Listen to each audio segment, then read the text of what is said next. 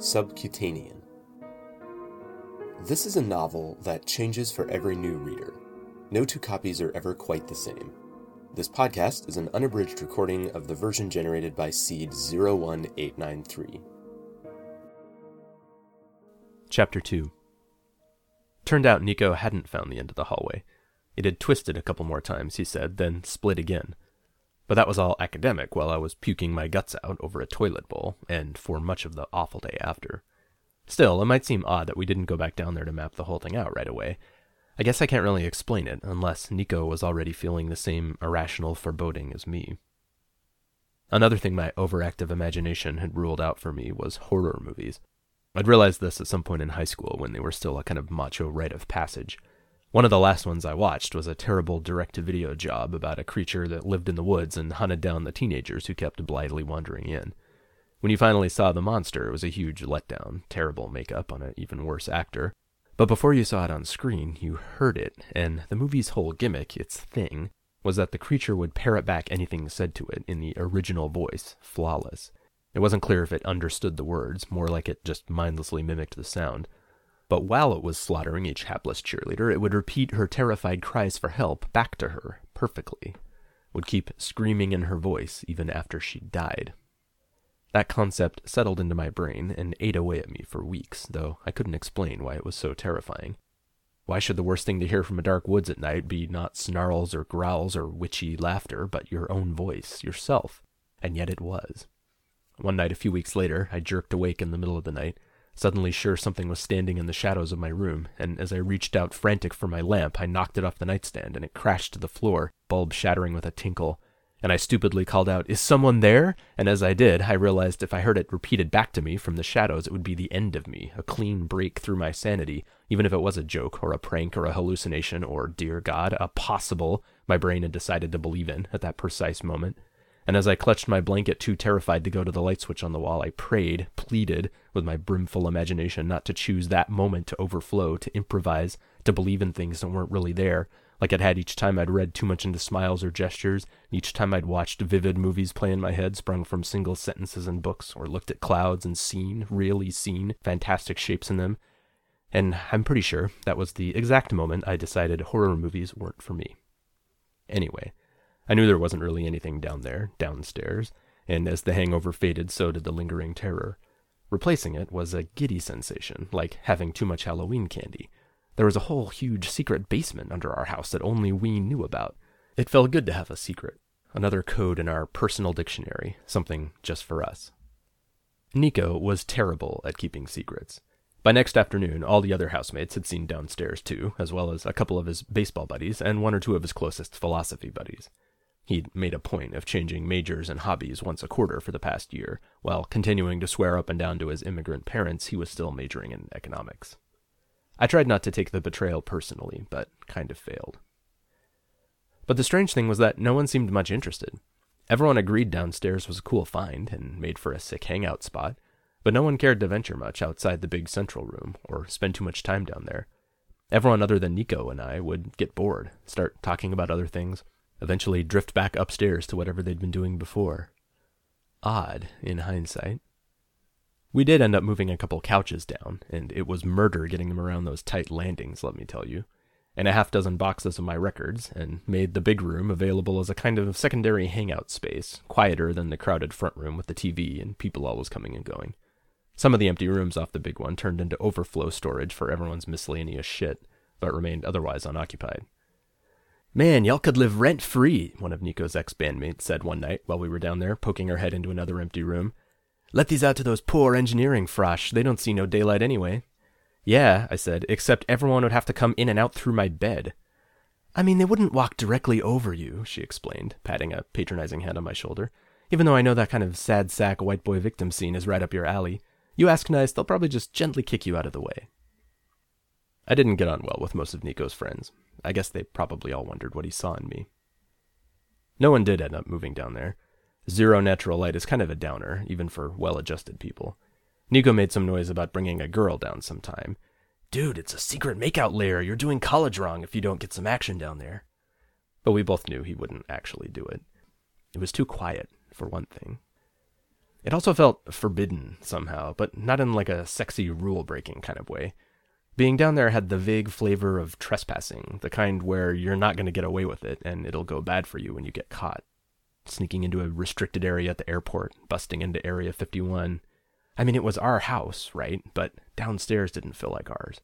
Enough laughter or booze or noise, and the feeling went away, or at least buried itself somewhere deep, where you'd hardly ever notice it. Maybe because of that. Definitely because of day-to-day distractions. Maybe also because we enjoyed prolonging the sense of mystery, and, okay, because I was sulking. More than a week passed before we got around to scoping out the place in depth. Nico spent a day in an extraordinary funk of fierce depression, followed by an equally intense reversal, like he'd do from time to time, and I took advantage of his high to prod him into going to catalog downstairs. He took to this plan eagerly, and seemed pleased when I told him I'd been waiting so we could do it together. "Ryan," he said fondly, "in an emergency, you can do things without me. I'll allow it." "Well, I kind of thought this was like our thing, He fell onto one knee. "Oh, my noble Orion," he intoned, "canst thou e'er forgive such rank betrayal, breaking this our vow of secrecy? Will thy gentle heart recover—" Okay, I said, waving my hand. "Get over yourself." He leapt up with a wicked grin, made himself a pot of coffee, put on a truly awful and unseasonable Christmas sweater, and headed downstairs with me to map out what was down there. Except we couldn't. We'd grabbed flashlights in case of dark corners or burnt-out bulbs, but didn't need them. Every hall was lit by those cheerfully bright wall sconces, and most of the rooms had a single bare bulb in the center of the ceiling. But the damnedest thing was that we couldn't find an end to the place. We picked one hallway and wandered around for maybe 15 minutes, through T-junctions and 90-degree corners, past dozens of doors and empty rooms. The same wood-paneled walls, 70s carpet, and wall sconces were everywhere. Downstairs was aggressively bland, but disturbingly unbounded. It went from weird to surreal to sort of frightening how much of it there was.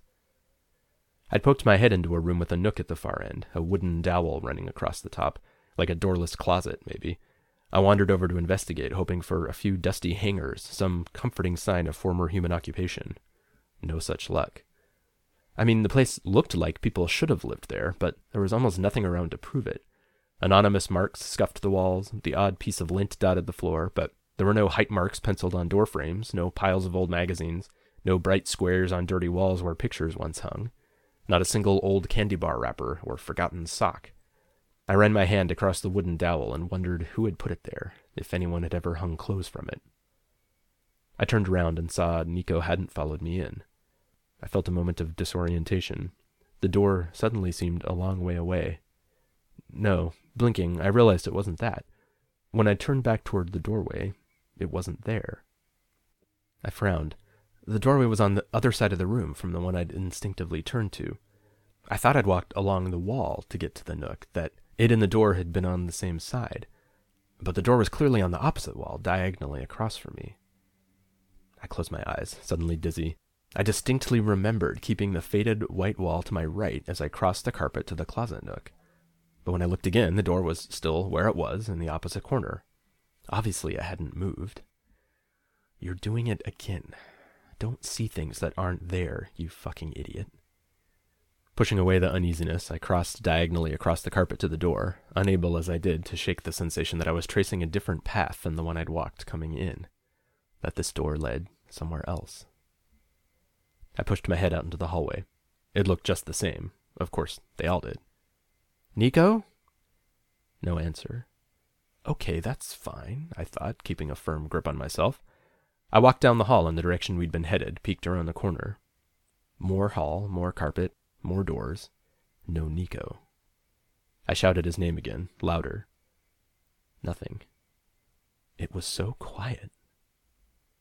I started down the hall, then halfway down thought maybe I should go back, not forward, then stopped in confusion.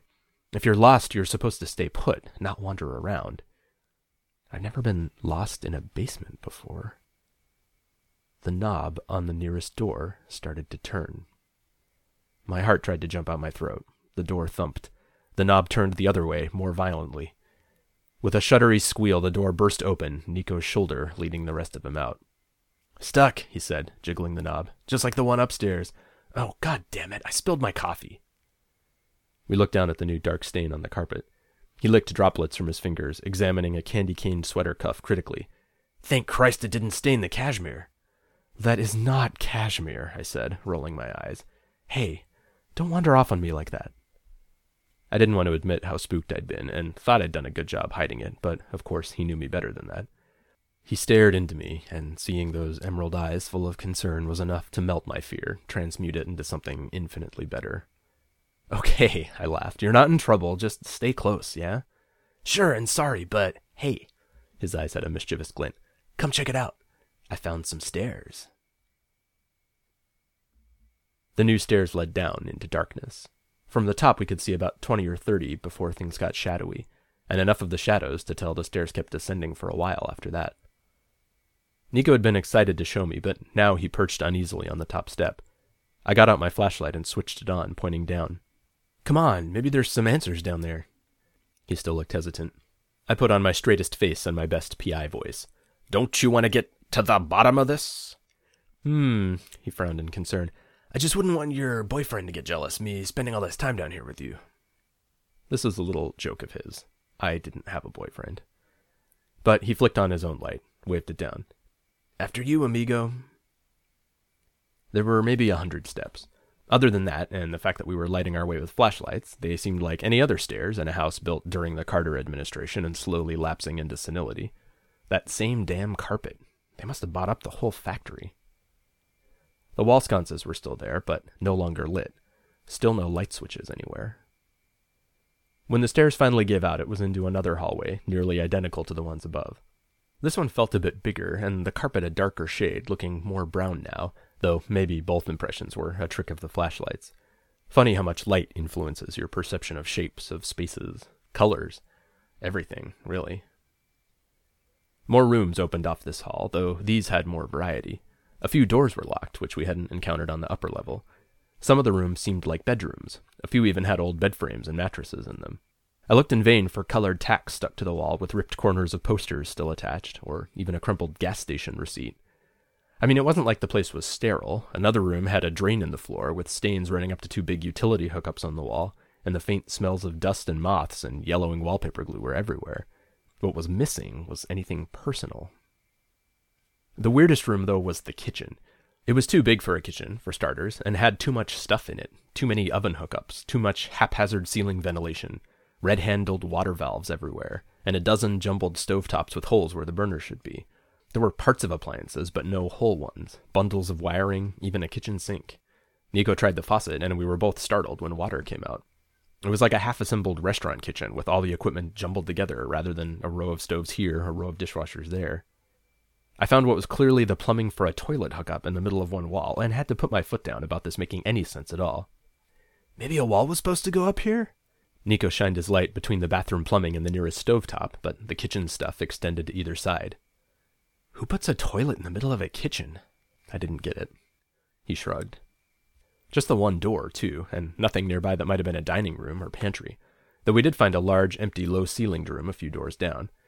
Not that you could get a dining table down here, Nico mused. Same brown carpet, but no signs of anything to explain the room's purpose, no ceiling bulb or place to attach one, not even a single electrical outlet. You get the feeling whoever built this place didn't exactly know a lot about architecture? Nico's voice was hushed in a kind of reverence. Everything down here's a little off, you know? Like, who was that old lady in California who built that house with all those doors that went nowhere and fake hallways and everything? Sarah Winchester, I told him, except her house is now an internationally famous tourist attraction, and this place was bigger. Someone should have known about this. Nico was thinking along the same lines. Seriously, though, he said, who the fuck built all this, and why? For what? No clue, but if there's any explanation, it's probably down here somewhere. I even half believed that, which felt nice.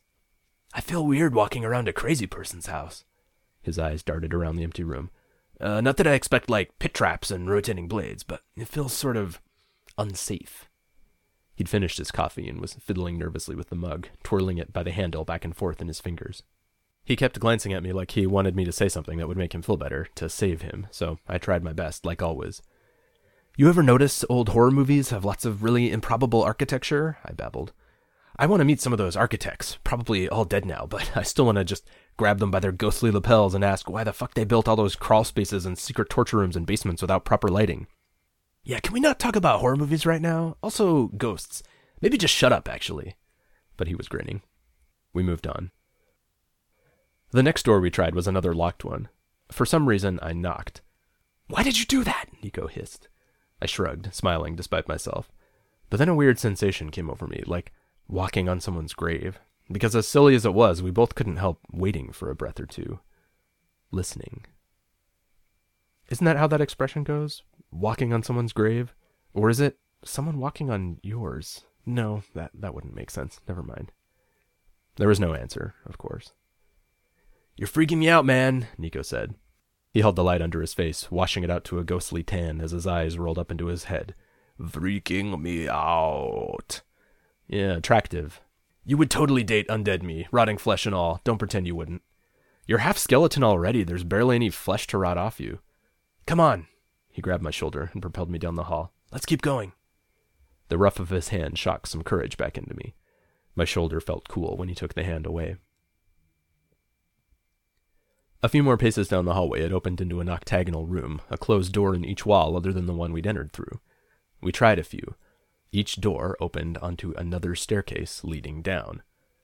"But seriously," Nico said, visibly alarmed, "this cannot possibly be here. It doesn't make sense."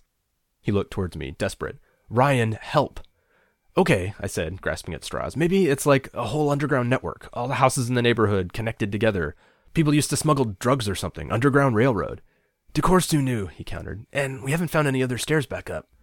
"Bomb shelter. Last owner decided to modernize. Dreamt of turning it into the ultimate student housing complex. Collapsed from construction debt before he could get rich off desperate kids willing to live in windowless, asbestos-lined death traps." He shook his head. "Let's go back, man. I don't like this. Something's not right." I peered down one of the dark stairwells, frustrated. It bothered me that we might be so close to figuring this out. The next door might open onto something that explained it all. And an undercurrent of excitement cut through the tinge of fear. This was fun. We were exploring, on a quest together. I didn't want it to end.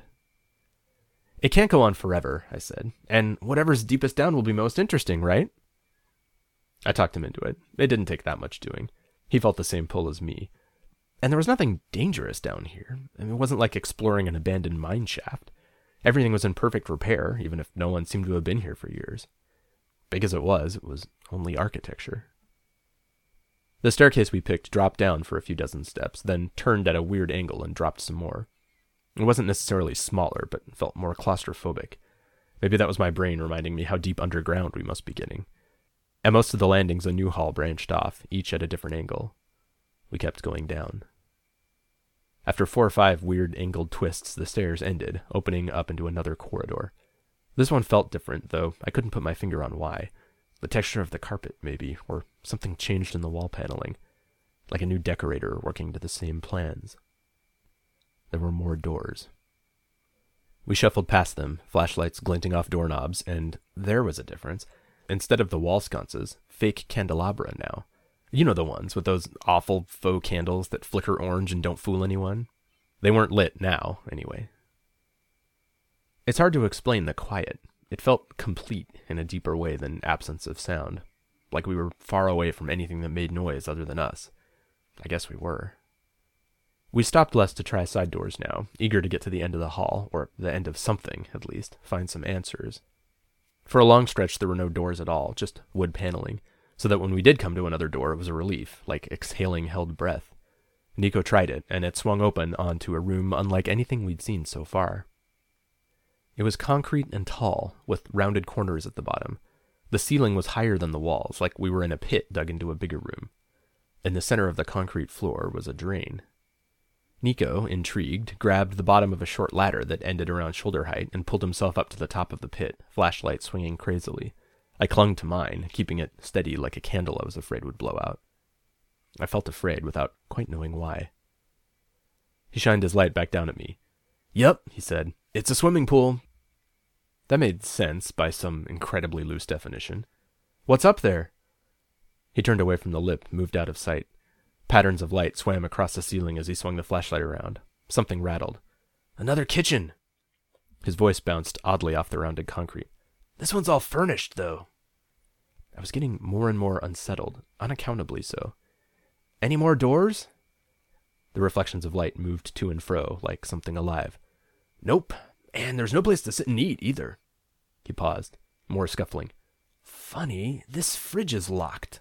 Like, there's a keyhole on the fridge, and you can't open it. Who does that? The door we'd come through, I noticed, was the same as all the others. Cheap particle board, regular brass-plated knob, not especially waterproof. I bent down, pushed it shut. Sure enough, there was a gap between it and the top of the carpet, like you'd expect for any regular door, not, at the bottom of a swimming pool. Hey, Nico? I straightened up, keeping my voice steady. Let's go back. I wanted to add, I don't like this, or maybe, I want to get the hell out of here right now, but some irrational fear gripped me that if I showed any weakness, he'd be the one who wanted to keep going down, going deeper. Something rattled up there, wood scraping wood. There's silverware in these drawers, he called, as if he hadn't heard me. Cups in the cabinets, too. Super 70s. Like the cups your grandma probably has, I think Barbarella had these cups. His voice was starting to seem unreal. I felt how tenuous a connection I had to him. A voice, the glints of flashlights on the ceiling above the empty pool, echoes and shadows. The distance between us seemed terrifyingly far and growing wider, maybe already unbridgeable. I remembered lying in bed as a kid, waiting to be tucked in, and the person I loved most in the world vanishing between one blink and the next. And then, maybe I imagined this, between the weird echoes of that concrete pool bottom and the nerves I'd worked up, but I thought I heard muffled voices, faint, coming through the wall, coming from the other side of the closed door back.